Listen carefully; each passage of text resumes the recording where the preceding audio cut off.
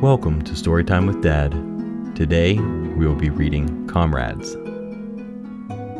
Meow, meow, meow, cried the little black kitten.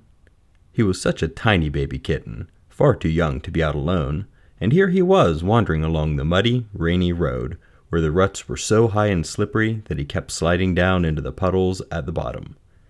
His wet black fur stuck so closely to him that it looked like a satin coat, and his blue eyes were as full of raindrops as a hungry baby's are full of tears.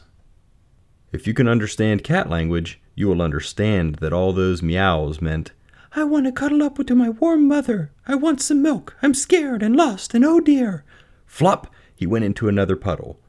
His mother was lying in front of a warm stove with two kittens cuddled up to her asleep. She did not even notice that her third and smallest baby had been shut out when she and her family came into the kitchen that morning after their usual walk. Some kitten mothers are not at all like boy and girl mothers, are they? Trot, trot, trot came a brown pony down the road, and splash, splash went the muddy water from the pony's hooves and the wheels of the tiny milk, eggs, and butter wagon which the pony drew. The kitten was so spattered with mud that he looked like some brown spotted animal, and no pony except a very kind one would have done what the milk, eggs, and butter pony did. He stopped short, making the bottles in the cart jingle together and the eggs shiver for fear that they would crack. He put his ears forward and gave a low, soft whinny. The driver was the kind of man who knows what animals mean, and instead of cracking his whip and crying, "Giddy up!" he jumped out of the cart to see what was the matter. By that time, the black kitten was almost scared to death. Right over him was the brown pony's big, soft mouth. Close behind him were the brown pony's hooves, and to the black kitten he seemed like a huge monster ready to crush him.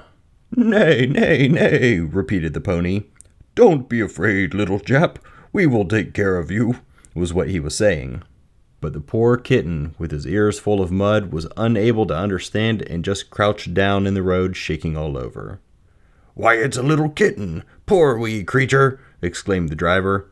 And although the black kitten was still too scared to understand the words, he understood the warm hands which picked him up and the dry pocket of the raincoat into which he was slipped. In front of a blazing fire that evening sat a little boy named Peter. Toys were scattered all around him, splendid toys, a big drum, a music box, blocks, toy soldiers, and picture books. But in spite of them all, Peter was looking very sad. His blue eyes were like the kitten's eyes that morning when they were full of raindrops. But there were no raindrops in that cozy nursery. "Crackle, crackle, laugh with me," chuckled the flames in the fireplace. But Peter's lips went still farther up in the middle and down in the corners. "Master Peter, here's your supper," said Nurse, bustling in. "Whatever is the matter with you, I don't know. Why don't you laugh and play and eat heartily as you used to?" She put a bowl of bread and milk on the little table in front of the fire, and hurried off to talk to the cook about a party that they were going to that night when Master Peter was asleep. Through his tears, Peter looked at his supper. The happy little flames shone on his silver mug and spoon, making them look as though the fire danced there also. The flames laughed to see themselves shining on the silver as in a mirror. The funny blue ships and Chinese sailors on the bowl of bread and milk and on the saucer of cookies shone so clearly in the firelight that the ships seemed to sail and the sailors to run up and down the ropes. On most evenings, Peter would have laughed with them, but tonight he felt just as the black kitten had felt in the muddy road that morning, lonely and homesick.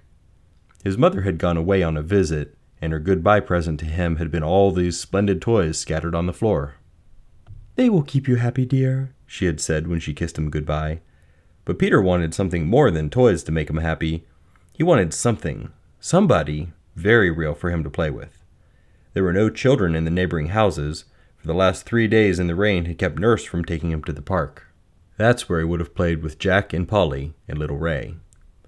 Peter did not know what made him so sad, but he felt a weird lump come in his throat, and in another moment the raindrops in his eyes would have turned into a real storm of tears when the door opened softly, and in walked a black kitten. Then the door was closed quickly by someone outside. Perhaps it was the milk, eggs, and butter man, or do you think it could have been the brown pony himself? He was the one who had saved the black kitten's life, and who understood all about kittens and little boys, too. Peter sometimes drove behind him with the milkman, and once he had ridden up on his back. So I have a feeling that he had something to do with it. No one ever knew who opened that door, of course, But soon the whole house knew that Peter, sorrowful, tearful, lonely little Peter, had found a friend. With a meow of delight, the black kitten ran to Peter, and the little boy cuddled it in his arms and fed it milk out of his blue and white bowl and scampered happily around the nursery with it until, happy and sleepy, they rolled up together in a warm ball in front of the dancing flames and went to sleep. There, Nurse found them, and although at first she was not glad to have the black kitten living in the nursery, she had not the heart to say so when she saw Peter's shining, happy face. Nurse, see who's come to play with me," murmured Peter sleepily. "He must sleep on a pillow beside my crib and eat out of my blue ship bowl and have the belt of my blouse to tie a bow around his neck on Sundays. See how he loves me, Nurse.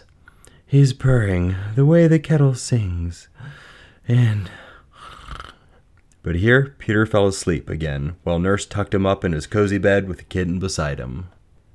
That night, when Nurse had gone to the party, a log fell forward in the big fireplace, and one happy little flame sprang out and danced up and down before it leapt up the chimney. It lighted up the corners of the nursery, and of course it looked for Peter. There he lay, fast asleep, dreaming of his kitten, and there, on a cushion beside the crib, was curled the black little kitten dreaming of Peter. The flame shone a little more brightly so it could peek under the eyelids of the boy and the kitten. There was not a trace of raindrops in one of the 4 blue eyes, nothing but shining dreams in them all. The flame was just settling back to skip happily up the chimney when it heard outside a soft neigh, neigh. It was the brown pony jogging home after a late last delivery of cream, and of course the flame, which understood the dreams of a little boy and a kitten, understood what the pony was saying. "Good night, dear little comrades," he neighed. Bless you, sweet dreams." The end. Comrades is a short story by Mary Stewart, and it does a great job showing the importance of friendship in a person or animal's life.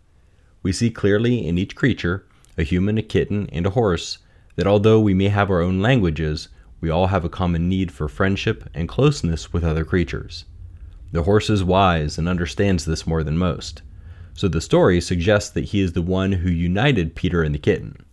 Regardless of who did it, this turned out to be exactly what Peter needed when his mother went on a trip. You see, toys and objects don't bring us happiness, but friendship and relationships with other people do. The mother in the story didn't quite understand this. She seemed to think that Peter would be happy if she gave him some toys to entertain himself while she went away. But Peter was very sad. All he wanted was to be with his mom or with his friends at the park. The toys may have been fun at first, but they quickly became boring and meaningless to him. I'm sure you have toys or things in your life that have become old and no longer interest you as they once did too.